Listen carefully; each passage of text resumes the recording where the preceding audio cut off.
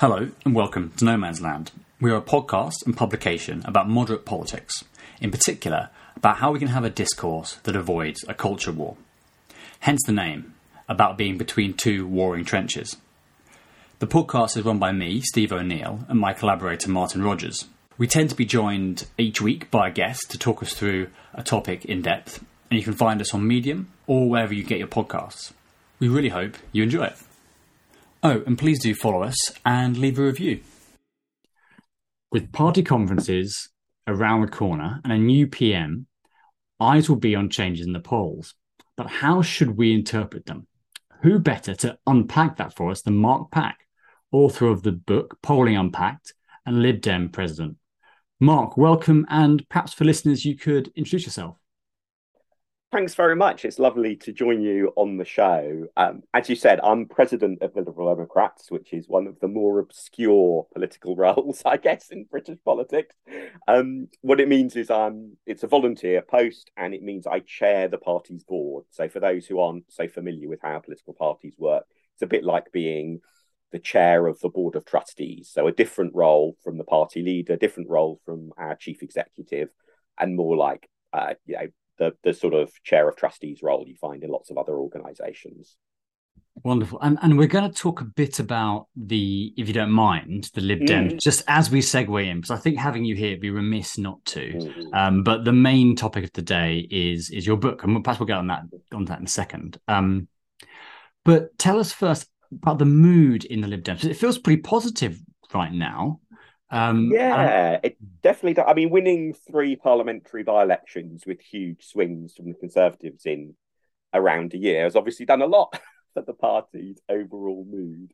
And particularly because those were, genuinely spectacular results. I mean, you obviously expect anyone in any party to sort of talk up their own results to some extent. But if you take, for example, Tiverton and Honiton, the most recent of those 3, there are parts of that constituency that had previously had a Conservative MP all the way back to before Queen Victoria was on the throne. So really, genuinely upending political convention with that trio of victories. And so that's given the party a sort of big boost. Alongside that has gone higher poll ratings, and we've had sort of gains in the May local elections last year, and then much more significant scale in the May local elections this year. So there's lots of positive things. But I think also, perhaps more importantly, even than all of those metrics, I think there's a sense that there's a real role for the party. It's one of the really frustrating things, I think, if you're on a party like the Lib Dems, how the rest of the world seems to be saying all the time, well, what's the point of you? Well, what's the point of you? But I do think with politics at the moment, there absolutely is a sense of there is a role for a party that is different from what Labour and Tories have to offer in England, or the Nationalists as well, if you're thinking about Scotland and Wales. So, it's a much, much cheerier ship than it was in the aftermath of the 2019 election and all that flowed from that. And it feels like regions are very important in some of that, because the elections you mentioned with the big swings are broadly, I think, in the south of England, we'd say. And do you think there are any particular reasons for that? Is there something about politics in the south that the Lib Dems have tapped into recently?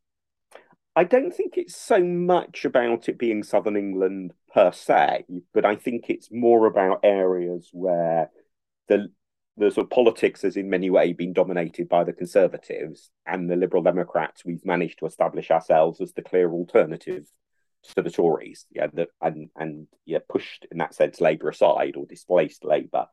And many of those areas are in southern England, but in a way the distinguishing characteristic is that sort of nature of a two-party Conservative versus Lib Dem fight. And hence, for example, winning in the North Shropshire, which, as the North in North Shropshire, I guess, gives a clue, is in the Midlands rather than in southern England. And I think what that illustrates is, I think, a big challenge, even for the Conservative Party, having dropped Boris Johnson and got a new Prime Minister in, is it's really unclear, I think, what the government's message is outside the red wall. And I was really struck by this in the Chesham and Amersham by-election, the first of that run of 3 wins back last summer, where, talking to people who have been lifelong Tories, who were unhappy with the government, trying to persuade them to vote Lib Dem, it really felt like pushing an open door, because they were hearing the government say things about what it wanted to do in the Red Wall, and whether or not, you know, you're persuaded by that. At least if you're in the Red Wall, there was a sense of there are some government policies and rhetoric directed at you, whether or not you happen to find those persuasive. But for the rest of the country, it felt very much like the Tories are not really interested in the sorts of places that had previously, you know, elected Tory MPs with huge majorities and the like. And I think that's one of the real challenges. It'll be fascinating and slightly scary, perhaps, to see how Liz Truss grapples with that. Is Boris Johnson managed to put together a very disparate coalition, and you know, it was already beginning to fray in the latter parts of his premiership, and I find it really hard to see how Liz Truss is going to successfully keep that coalition together. And again, that's quite, you know, from a political point of view, quite interesting and exciting for the Lib Dems, because that provides, you know, a definite real opportunity for us. Now, I imagine there's a few cynics that you probably come across that will say, well, it looked pretty good before the 2019 election. Things look a little bit better, I think, even before the 2017 election. And things didn't quite pan out. So why would it be different in, well, probably 2024, 25? We don't know. Well, certainly we've had a couple of three, I guess, quite disappointing general elections, you know, in recent years. And you're right, absolutely, there's no cause for complacency in that sense on the part of anyone in the Liberal Democrats. But it's worth remembering we have had good election results as well, even if we have had, you know, some bad ones recently. And I think one of the things that's different from, say, the run up to 2019 is we've got a much broader based and more deeply rooted recovery this time. In the run up to 2019, there was a huge bubble of Lib Dem support, you know, that came from about a third of the way through that year. And what that meant was that in many places that we were, say, fighting at the 2019 election, there was staff who'd only just been employed. There was very little in terms of the volunteer network of campaigners and so on. And in you know, what we've been able to do since 2019 is a much more sort of considered and sort of consistent and more deeply rooted recovery process. So I think there definitely are good reasons for optimism, but absolutely, if anyone's being complacent about that, you'd be quite right to sort of pop that bubble of complacency. Well, speaking of trying to predict elections, maybe we'll move on to the thing we're here to talk about. So you have written a lovely book that I'm reading called Polling Unpacked, which I think your surname is particularly fortunate for. So firstly, tell us about that, and then we've got some specific questions for you. So why did you write it? Yeah, I mean, I've always been interested in opinion polls, and I sort of first made my name, as it were, in a little way in the small corner of the polling world by maintaining a database of public voting intention opinion polls going all the way back to 1943, which I'm proud to say is the biggest that's like that. There are more polls you'll find in my records than you'll find on Wikipedia, or you'll find in various sort of academic collections and so on. And that just got me interested in polling and trying to figure out, you know, what you can learn from polls and the like. But particularly what it struck me when I was still thinking about, I might quite like to have a go at writing another book, is Nick Moon, about 25 years ago now, wrote a really good book that's a mix of history of polling and introduction to sort of polling as well, and polling methodology. And that it's quite dated now. You know, it's not criticism of Nick's book in any way, but you know, it is a book that's 25 years or so old. Does show its age. And I think, frankly, had Nick, you know, produced a second edition of that book a few years ago, I might well have felt that there wasn't really a gap for my book. So it's partly a sort of sense of, actually, there's a book that I would find interesting to read, and if it doesn't exist, well, maybe before I write it, other people would hopefully find it interesting to read.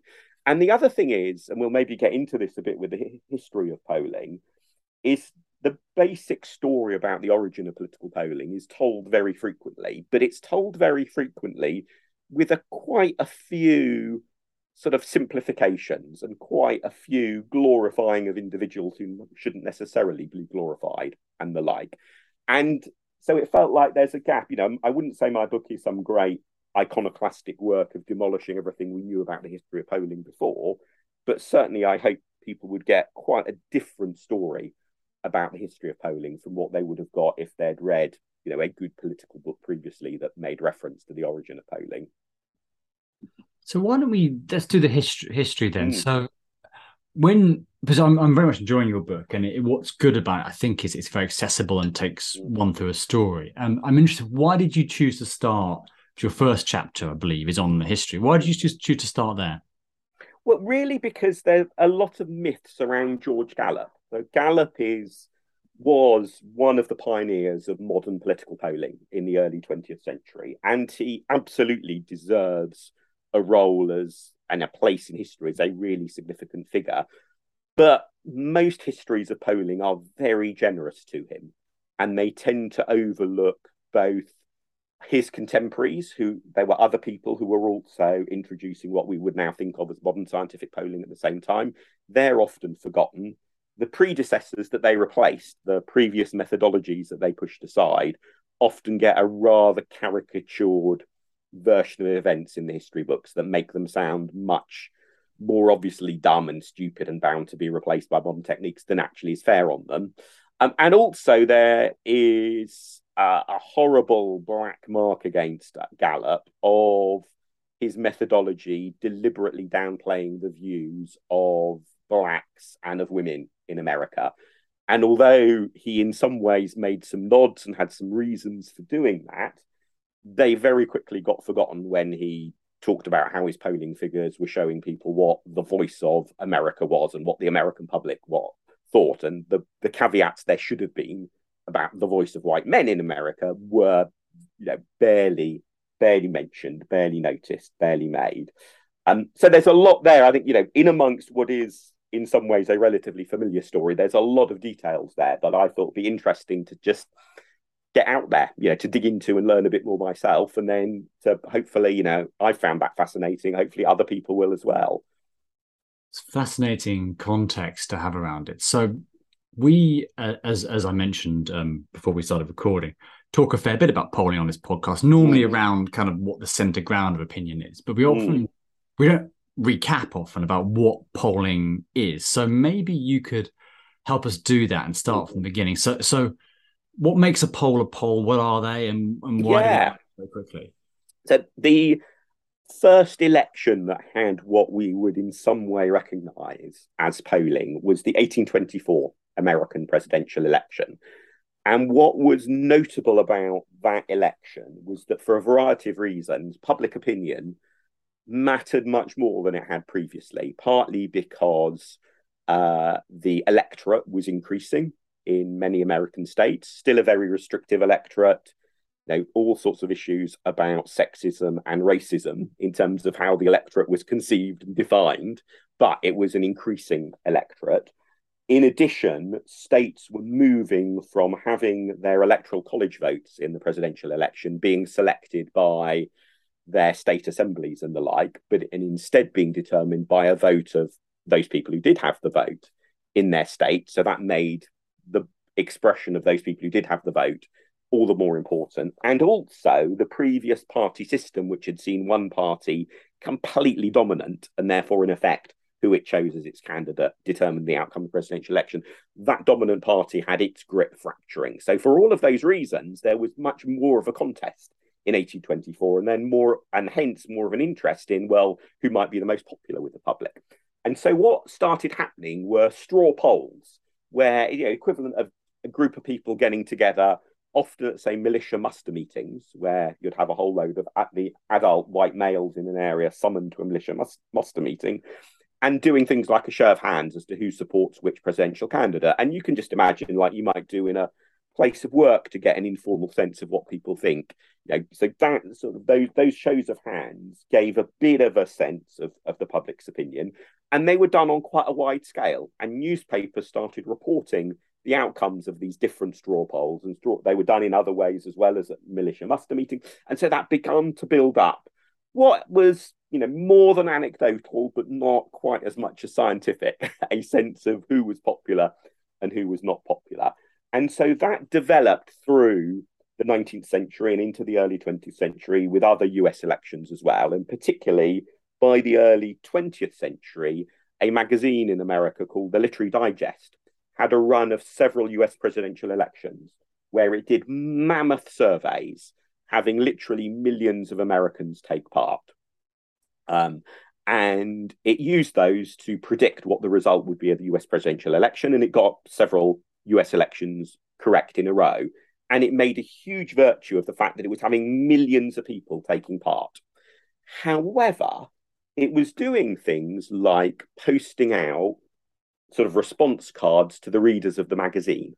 And so it was a very self selecting sample in many ways. It wasn't a proper random sample of people, but it was a sample that was biased, as we would now understand it, in different ways.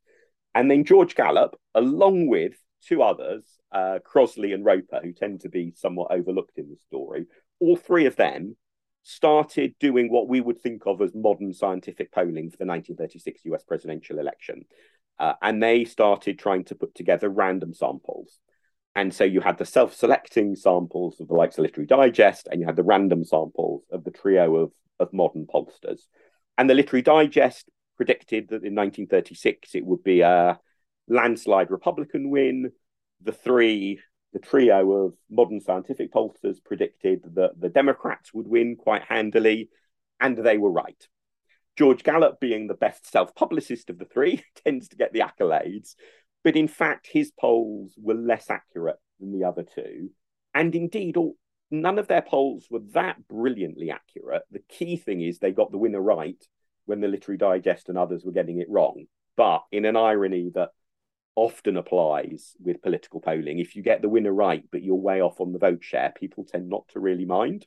So even in that very first election where the modern pollsters claimed it was a triumph for their methodology, they definitely got the winner right, and they deserve huge credit for that. But one could already see some of the later controversies there would be over polling and how accurate it really might or might not be. So it feels like, I mean, that's a great story, but it feels like there's a subtle key point in there. And you mentioned a survey by Literary Magazine versus a poll. And if I understood it right, it's the randomness or the representativeness of the sample that's the really key thing here. Yeah, the really important insight is that what matters is the quality rather than the size of your sample. And just to think of a really simple example, imagine you were wanting to do a poll about maybe the Premier League and regulation of football or the football rules or something about how the game's operating. If you were to stand outside, say, the Emirates Stadium in North London on a Saturday afternoon, you would get loads of Arsenal fans, loads of fans of whoever Arsenal is playing that day, and almost no fans of any other football club. So even if you were to sample 50, 60, 70, 80,000 people perhaps going into the stadium, it wouldn't be a particularly good sample to understand football fans in general, because it would be so biased because of how you put it together. On the other hand, if you were to randomly select 1,000 season ticket holders of different clubs from all across the country, much, much smaller sample, much, much better sample. Although, if you're picking season ticket holders, that in itself would be a biased sample in other ways. But you can see how it's not just a question of how many people you talk to, but it's how you choose them that really matters. And what Literary Digest and others had fallen into was this trap of basically thinking more is better. And that was a change, a revolution that happened more generally in social science, and that you see the transfer from the days of, I guess if one goes way back, things like the Doomsday Book, where the idea was that in order to accurately know something, you have to try to count everything, through to more modern methods where you understand that getting a representative sample is a really good way of counting something. So if you were doing, say, agricultural or rural research, if you wanted to know how many sheep there are in Wales, the old way of doing it would be to try to count every single sheep. But actually, that's really hard to do. And the modern way to do it would be to take some sort of sample and to extrapolate from the sample. So there's a much wider issue about when do you get closest to the truth by trying to really count everything, and when actually is the best way to try to get close to the truth, to take a small but properly representative sample. And in the early days of political polling, by being properly representative, the way they tried to do that was by being random. So select random people from that population of people who have the vote in an election. But getting a truly random sample is really hard because, for example, different people have different levels of willingness to respond to pollsters. Some might be busier, some might be more suspicious of pollsters, and so on. So over time, I think pollsters have got more and more accustomed to knowing that however hard they try to get a random sample, they're never really going to get a properly random sample. But what they can do is do other things, normally called quotas and weighting, to adjust their figures to make up for the absence of randomness, to try and still ensure that their sample is properly representative. And because that's always a tricky challenge, that's why pollsters continue to have their good days and have their bad days, because sometimes they get their adjustments really bang on and they have really representative samples and they have great results, but not always. I really love the football example. As a football fan, it really makes it clear how that the issue about sampling and counting comes in. I want to get into in a minute some of the reasons why polls go wrong, but I also wanted to sort of take a step back for the next question, which was about the sort of inconsistency, if that's the right word, or fragility of public opinion, and maybe just get you to talk about why that is a challenge when, I suppose, a challenge with your surveying or polling, but a challenge particularly for polling. Yeah, I mean, most people, most of the time, don't think very much about politics. And so there are some questions, like asking people their voting intention, where varying the wording of the question doesn't actually make that much of a difference most of the time. So if you look at the detailed wording that different pollsters use for their key voting intention question, there's a bit of variation in the wording, but it doesn't, when there are differences between the pollsters, it's not because of they've picked different wording. Because if you basically say, look, you're happy with how the government's doing or not, most people, even if they don't follow politics closely, will have a bit of an initial gut feel of knowing what they think. However, if you get into an issue that people don't spend that much time thinking about, then the way you word the question can make a huge difference, because you're priming people with a particular way of thinking about the issue or a particular set of the arguments when they're then suddenly thinking, oh, I've got this poll question, how am I going to answer it? Because people don't take very long to answer poll questions. It's not like you get a question and then spend half an hour thinking about it before you answer it. The way polling happens, both online, telephone, or face-to-face, is a pretty quick, here's the question, you give an answer, here's the question, you give an answer. And so a really good example of that in recent years was in the sort of debates between 2016 and 2019 about whether there should be a second people's referendum on the terms of the Brexit deal, or whether Brexit should go ahead. And so, if you ask people who hadn't, given the issue a lot of thought about a question that implied, well, should there be a referendum to just check if you really got it right first time round, instinctive gut reactions often be, no, of course not. Why would we have to do that again? On the other hand, if you phrase the question in a way that was more about, well, we didn't know the exact detail of what was going to happen last time, so once we know the exact detail, should you be able to have a chance to check if you're still happy? Many more people saying yes. And so I give some examples in the book of very different results you got from public opinion, depending on how that second people's whatever referendum was worded. And I think it's the most puzzling example of this really is actually leader approval ratings. This is one area where you get very different results depending on how you word the question. And so it's why when you're looking at leader approval ratings, it's really important to be consistent, that you compare YouGov with YouGov, or you compare Ipsos with Ipsos, or you compare Opinium with Opinium, because they all use different wordings. And those wordings can produce surprisingly big, consistent differences in their answers. And what all that comes back to is that most of the time people are not spending really very much of their brain power thinking about politics. Most people, that is, you and me maybe accepted a little bit, and perhaps some listeners accepted a little bit, but most of the time not paying a huge amount of attention. And therefore, I guess to extend the sporting analogy, it's a bit like if you ask me some questions about the UCI, the world governing body for road race cycling. I'm a little bit of a fan of road race cycling. I quite often watch the highlights on TV. I listen to a couple of podcasts regularly, but I'm not a diehard fan. And so if you were to ask me a question about the UCI and is the UCI well run or not, you could probably get yes or no as an answer from me, depending on just how you tweak the wording, even without having to get into ludicrously leading questions. Because I don't think that much about the UCI and its administration most of the time. And for most of the rest of the public, politics falls into that category too. And it's a great point, because it's so easy to forget when you and I are constantly thinking about different matters of politics that most people have, well, should we just say, better things to do? And so much is... Absolutely. And I think that better is a really good word, because sometimes people slip into thinking that, oh, the public are stupid. You see this quite often when with the Times Radio focus groups that they do once a month, which is a really interesting, I mean, focus groups rather than polls, so slightly different, but adjacent form of intelligence as to what the public are thinking, adjacent form of insight. And you often see on Twitter loads of people thinking, oh my goodness, all these people in this focus group are so stupid. How do they not know X and Y? And actually, people who don't know much about politics, if, say, they're a cricket fan, get them going on the intricacies, of the LBW rule and how it's changed and how maybe it should change in the future, and famous incidents involving controversial leg before. Yeah, there's a huge amount of technical knowledge there.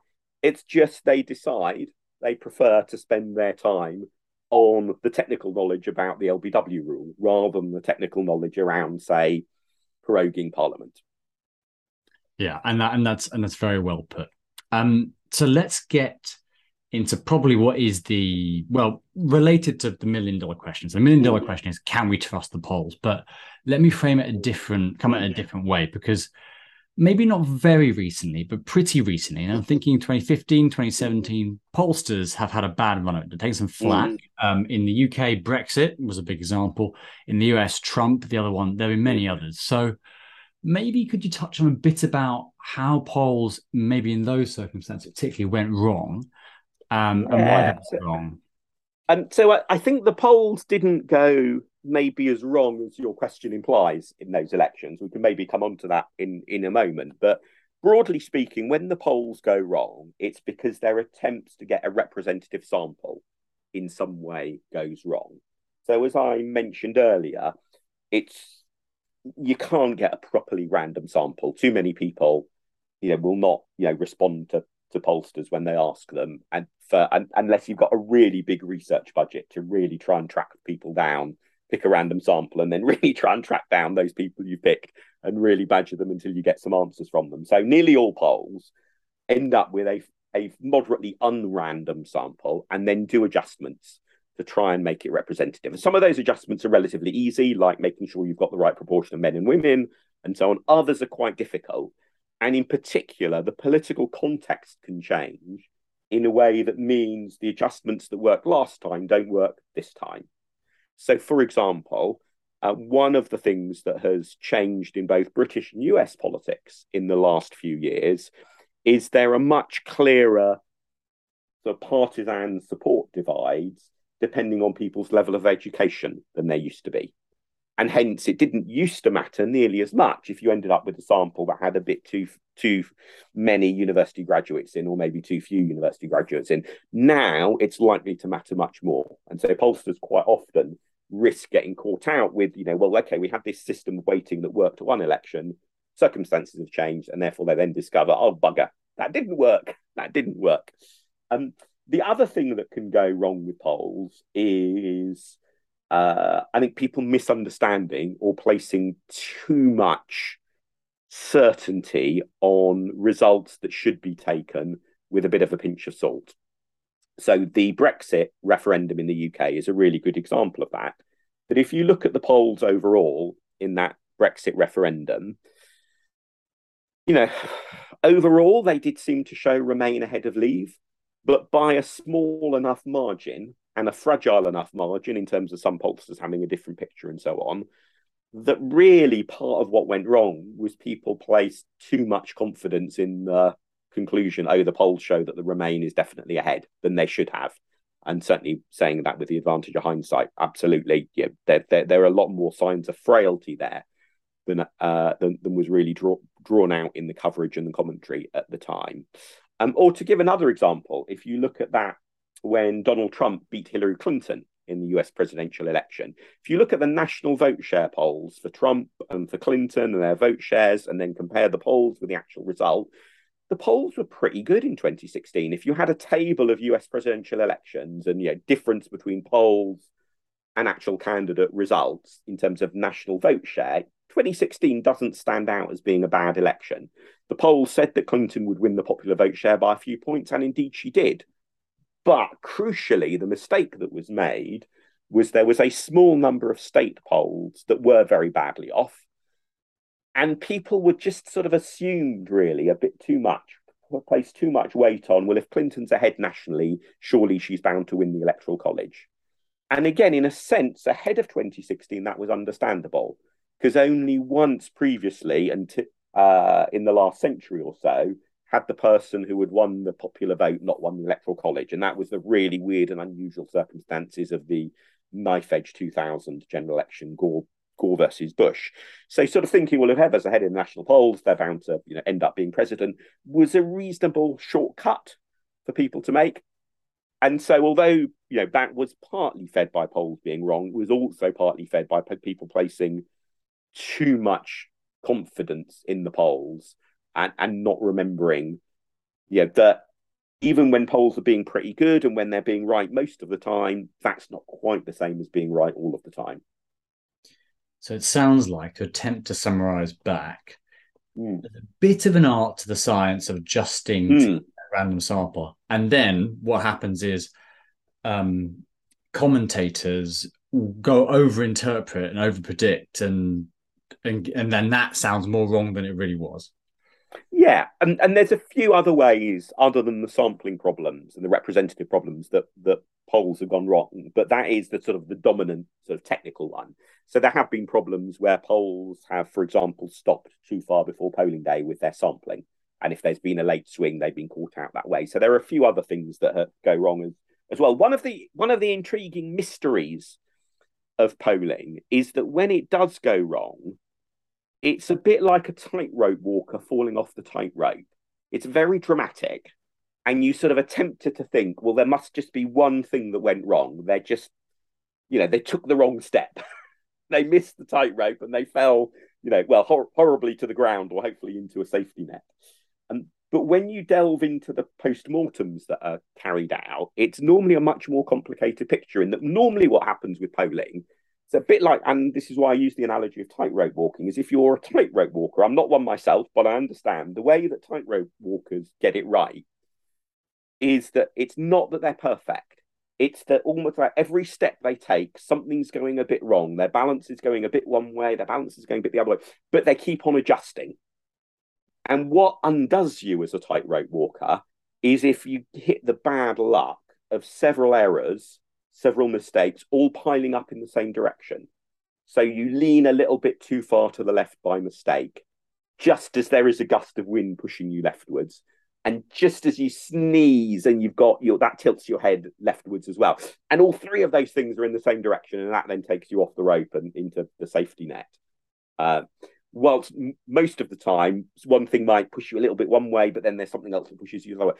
And it's similar with polls, that there's often the picture of why they've gone wrong isn't that there was one dramatic failing. It was, that was the simple sampling problem. It was that lots of little things added up, and by bad luck, they all added up or many of them added up in the same direction, and that added up to a noticeable error as opposed to a relatively small error that nobody was really bothered about. I like that both polls and tightrope walkers can accidentally lean left. I'm not sure what it says about me that I chose leaning left rather than leaning right. It could go either way. Was the other way. So I think most of the time we talk about polls, people think, it's who's ahead? Is it the Lib Dems, Labour, or Tories? But there are also other polls. So other than voting intention polls, what do you make of things like most popular leader, best on the economy? Should we be paying attention to those too, and any pitfalls particularly that impact them? Yeah, and voting intention polls are some of the toughest for pollsters, because the difference between, say, a political party riding high and a political party doing really badly is quite small. If the Tories poll, let's say, 44% at the next general election, that'll be a triumph. If they poll 36%, that'll be an absolute disaster. And that's a fairly small range of 8 points between utter triumph and disaster. If you're doing polling about people's attitudes towards climate change, say, and you get a figure of 64%, are really worried about it, does it really matter whether the true figure is 60% or 68%? That sort of range of 8 points matters a lot less for most questions than it does for voting intention in a first past the post system in particular, but even to a slightly lesser extent in PR systems as well. But particularly in a say first past the post system, it can be a tiny margin of votes that makes a massive difference to the sort of result. So one of the advantages of looking beyond that simple headline to things like leader ratings and ratings on the economy and so on is that those figures, are a bit more like that climate change example that. And therefore, in a way, the level of accuracy you can get from polling is more attuned to giving you an interesting result on leader ratings, because it doesn't matter so much if the truth is really a few points one way or the other out. The difficulty, though, is that in the end, what most interests, I think, people is, well, who's going to be prime minister? Who's going to be in charge? And voting intention is the best thing to look at to get a good sense of that. That there are circumstances in which other questions can be really intriguing. And certainly, if there's a consistent mismatch between voting intention on the one hand and leader ratings or views of economic competence on the other, that can be a good clue that maybe public opinion might change or that the voting intention figures might be wrong. So that was one of the sort of warning signs that Matt Singh, who was a pundit who got the polling sort of errors in 2015, he correctly predicted them ahead of time. That was one of the things that he was pointing to, saying, well, actually, look, if you look at the leader ratings, you look at ratings on the economy, the Tories seem to be doing rather better in them than you might expect, given the voting intention figures. So maybe we're going to find out the voting intention figures are a bit off, as indeed it turned out to be the case. But the real problem, I think, with sort of getting too interested in those other measures and trying to use them as a proxy for voting intention is that there isn't a just sure and straightforward, relationship, that they are a bit of a proxy. And therefore, if you want to know in the end who's going to win, voting intention is really the thing to look at. But that said, of course, there are many other things that are of interest in politics. And in particular, if you're wanting to understand why a candidate or a party is ahead, then those other questions are absolutely invaluable in giving a richer sense of the picture. That's very, very interesting. So in 2022, it feels like a theme is that technology is changing everything. So I'm interested in the future of polling and how, what is changing now. And I'm very interested also to ask you about some of the modeling that's using polling. So I've heard lots about MRPs, for example. I wonder if you could attempt a plain English explanation of some of those kinds of methods. Yeah. So MRP is a form of sort of statistic modelling that was originally developed to try and extract sort of good quality insights from very large, low quality samples. And so one of the sort of initial pioneering papers in the development of MRP was looking at a whole load of poll responses from players of a particular gaming console. And so it was a very atypical sample, a very skewed sample, because it was people who used this particular gaming console. But there was huge volumes of data.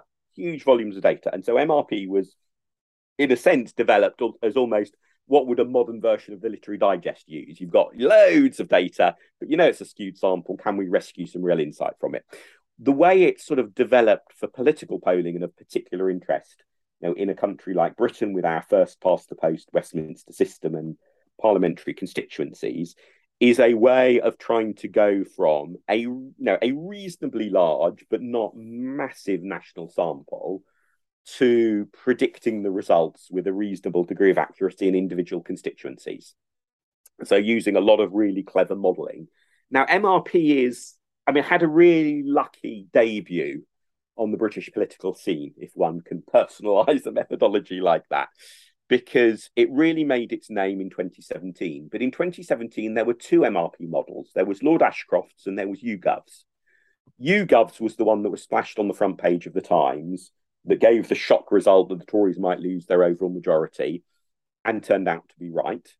Lord Ashcroft's didn't get very much publicity at all at the time and pointed to the Tories winning comfortably and turned out to be wrong.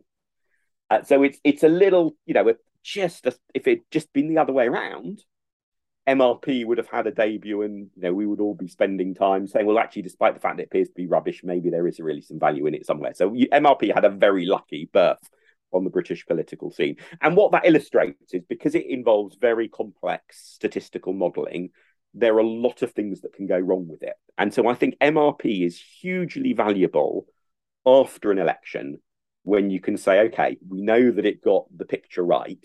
And then it allows you to explain in a lot more detail what happened, because the statistical modelling then allows you to really delve into the different sorts of voters in the different sorts of constituencies in the different sorts of political context and understand, therefore, why the result was what it was.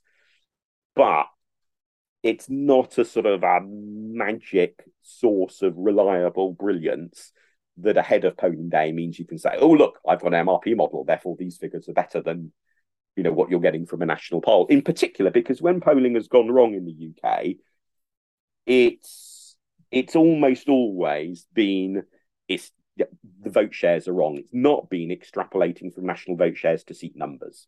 There has been a little bit of that with some exit polling at general elections where the extrapolation has ended up being done poorly.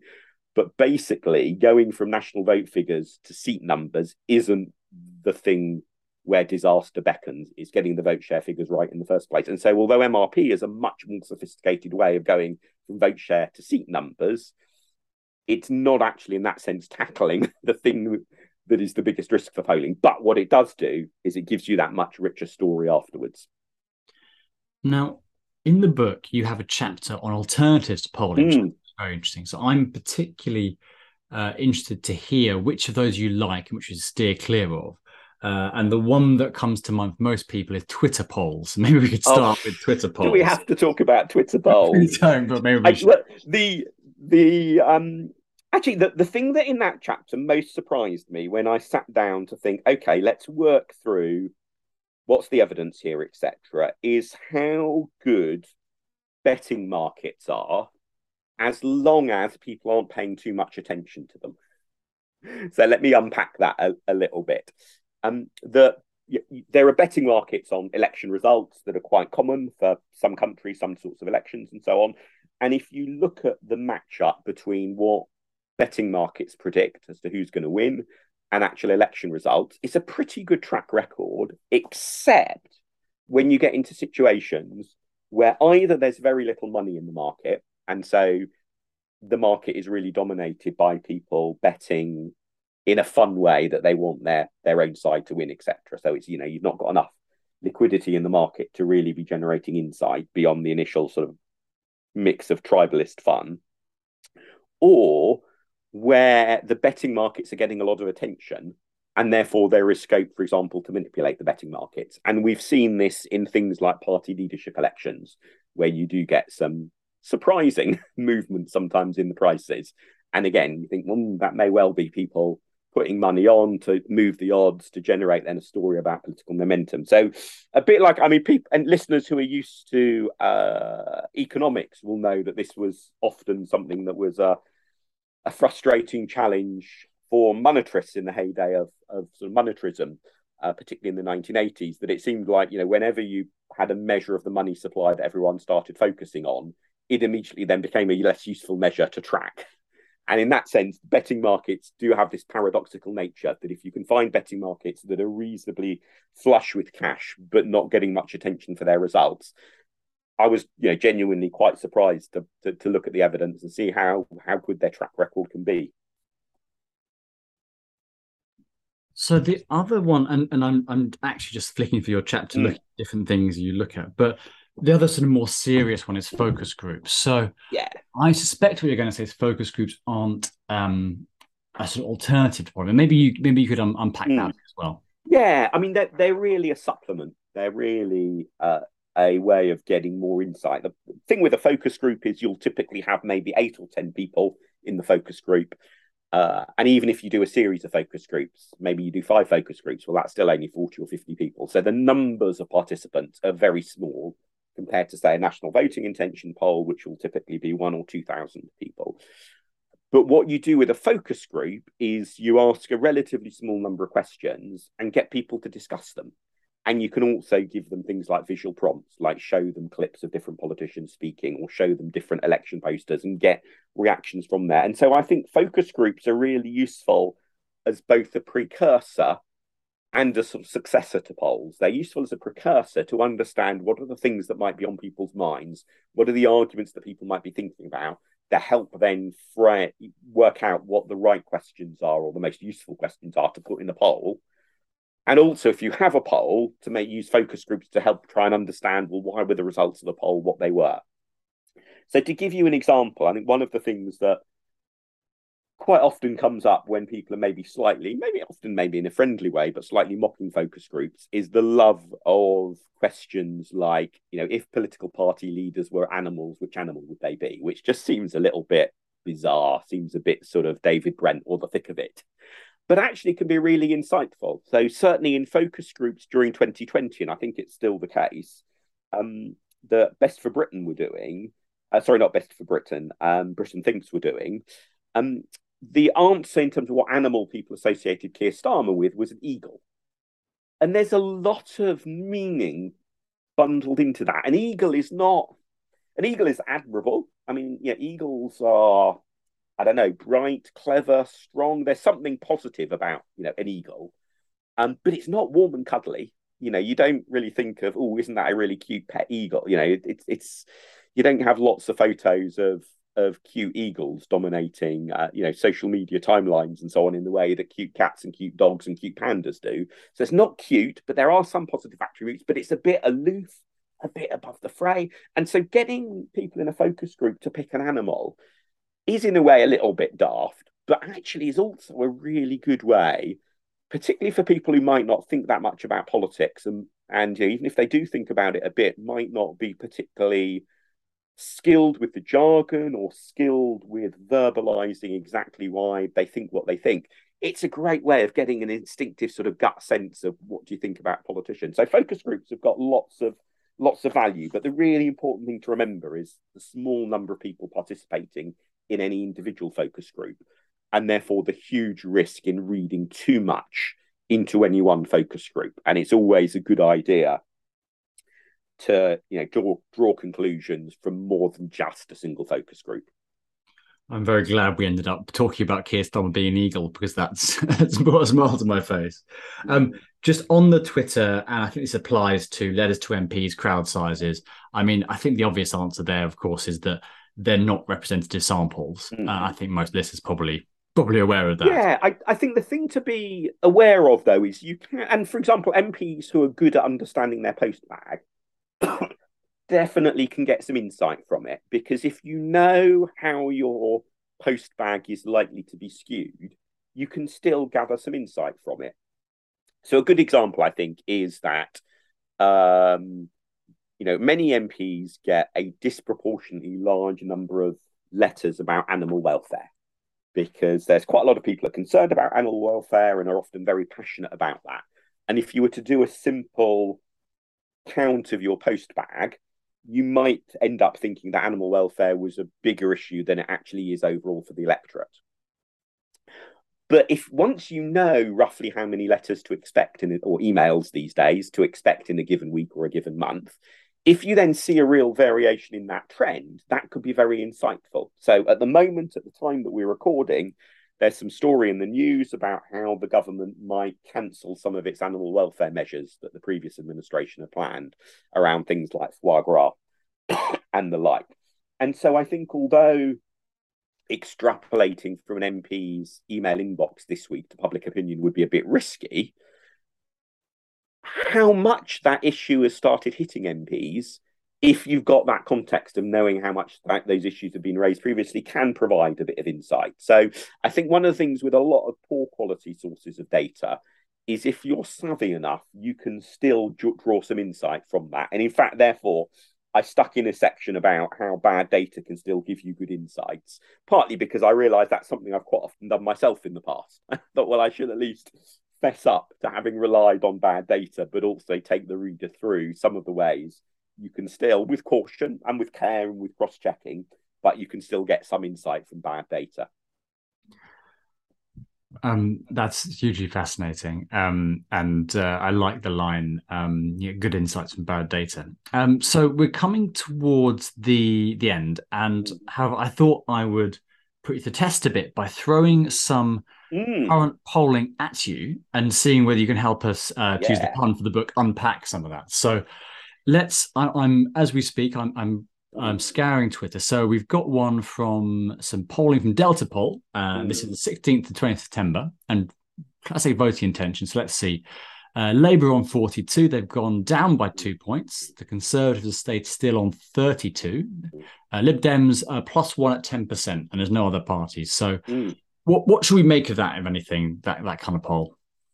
Yeah, so I mean, with Delta Poll, with their political polling, tend to ask very few questions. So their published polls normally are voting intention, occasionally leader ratings, but quite often nothing beyond that. Sometimes they do have lots of other questions, particularly if they're doing it for a media client. But in that sense, it tends to be relatively bare bones voting intention. So one thing to be aware of with Delta Poll is they tend to give the Liberal Democrats a slightly lower rating than other pollsters. Now, it's always tempting, if it's your favourite party that a pollster gives a lower rating to think that therefore the pollster's wrong. Not necessarily the case. Obviously, I am hoping that is the case with Delta Poll at the moment, but that's one thing to be aware of. The other thing to be aware of is that Delta Poll is similar to pollsters like Ipsos and YouGov, but crucially different from Kantar and Opinium. Kantar and Opinium at the moment have a methodology that consistently gives less favourable results for Labour than other pollsters do. And so if, for example, you're wanting to compare that Delta poll with another poll, really important to not mix and match with Opinion and Kantar, because you could easily get a very misleading conclusion from that as a result. And so overall, because the different pollsters are getting slightly different results, should we look at the poll of polls? Is there a way of would you go to the one you say is sort of got the gold standard methodology? What's the best way of getting a... Yeah, I mean, I do like averaging polls, and polls are quite useful. But the problem is that an average treats all the different pollsters equally. And you can do more sophisticated averaging than that. And Nate Silver and the 538 crew in the US, for example, their polling figures try to model, past track records of pollsters and so on. But fundamentally, if you take, say, People Polling at the moment, very new outfit. They've only been up and running with their voting intention polls for a few weeks. The people behind it, I think they wouldn't mind me describing themselves as somewhat controversial. Matthew Goodwin, the academic, is one of the leading voices behind that. He is quite often in social media bun fights and the like with others. There's a lot of controversy around his views and how good or not people think his academic work and his polling work is. And they also have had much worse ratings for the Tories than other pollsters. And in a way that's slightly surprising, because if you look at the sort of political story that Matthew Goodwin normally tells, his general approach is to say that we should take the rise of populists much more seriously, we should look down on them much less, etc. He's often sort of taking the non-liberal side in culture war type arguments and the like. So you might expect if a pollster like him was to be biased, they might actually end up being biased in favour of the Tories. So there's a certain interesting irony in his polling actually generally giving worse figures for the Tories. But is that because he's a new pollster? Is that because critics of him and the quality of his work are right? Or is it actually because he's the one that's out from the crowd, looking at it in a new and different way, and he's actually right and everyone else is wrong? The problem with averaging different polls together is you average then his numbers in with everyone else's numbers, and it just sort of hides that. And you see this, as I said, with Opinion and Kantar at the moment. They take a different approach to don't knows, essentially, from the other main pollsters, and as a result, they get different figures.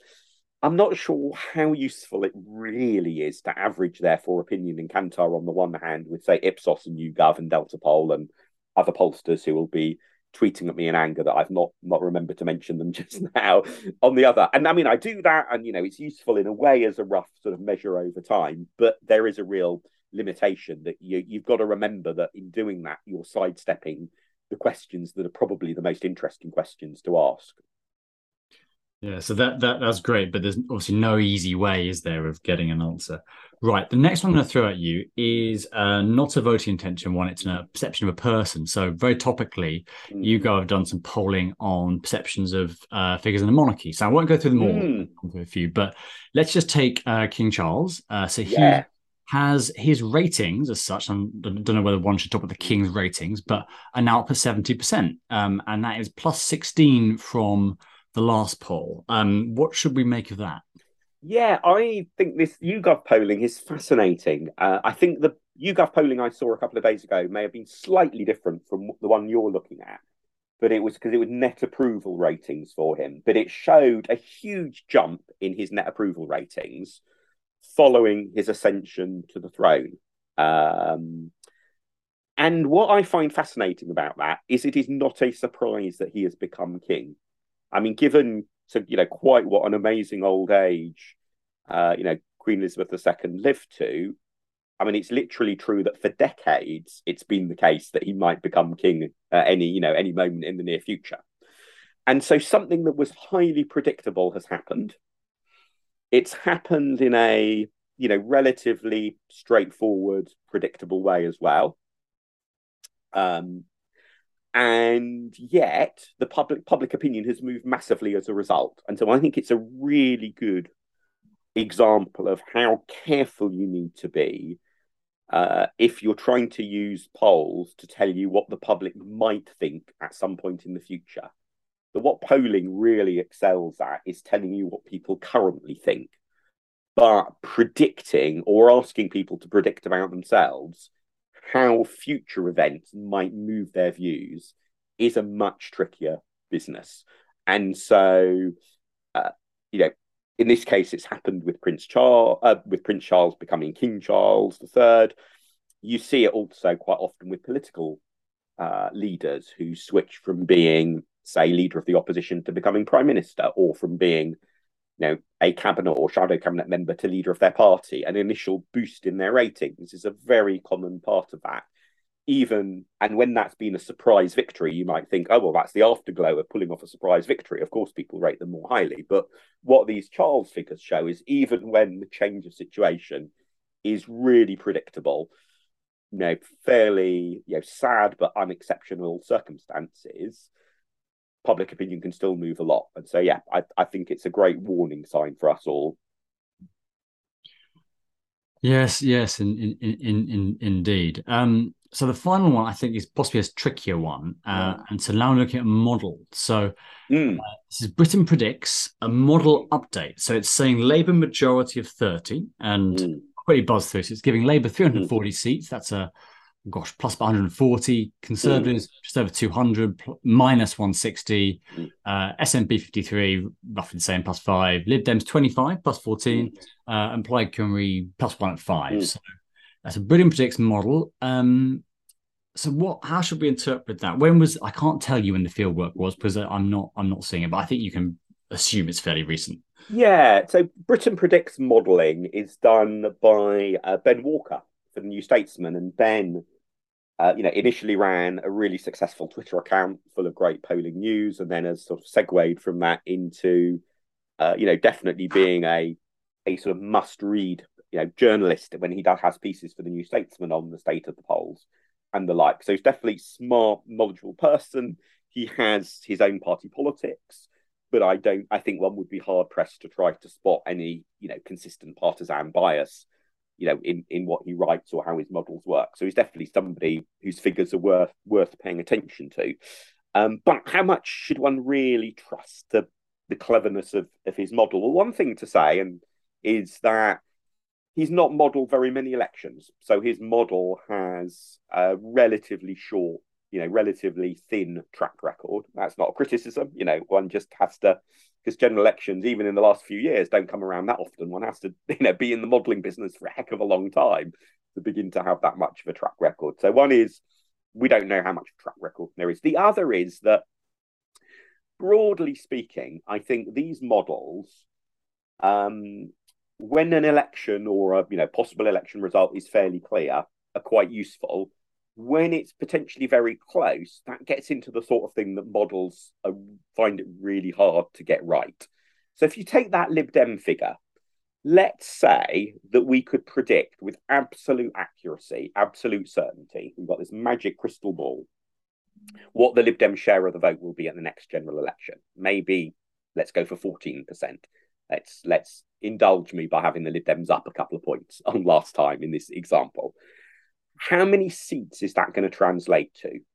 Well, if you look at Lib Dem, the Lib Dem ability to turn vote share into seats at previous general elections, running back over the last few decades, you could reasonably say that might be anything from a dozen MPs through to 30 plus MPs. You look at the sort of the vote share to seat number ratio at different general elections in the last few decades.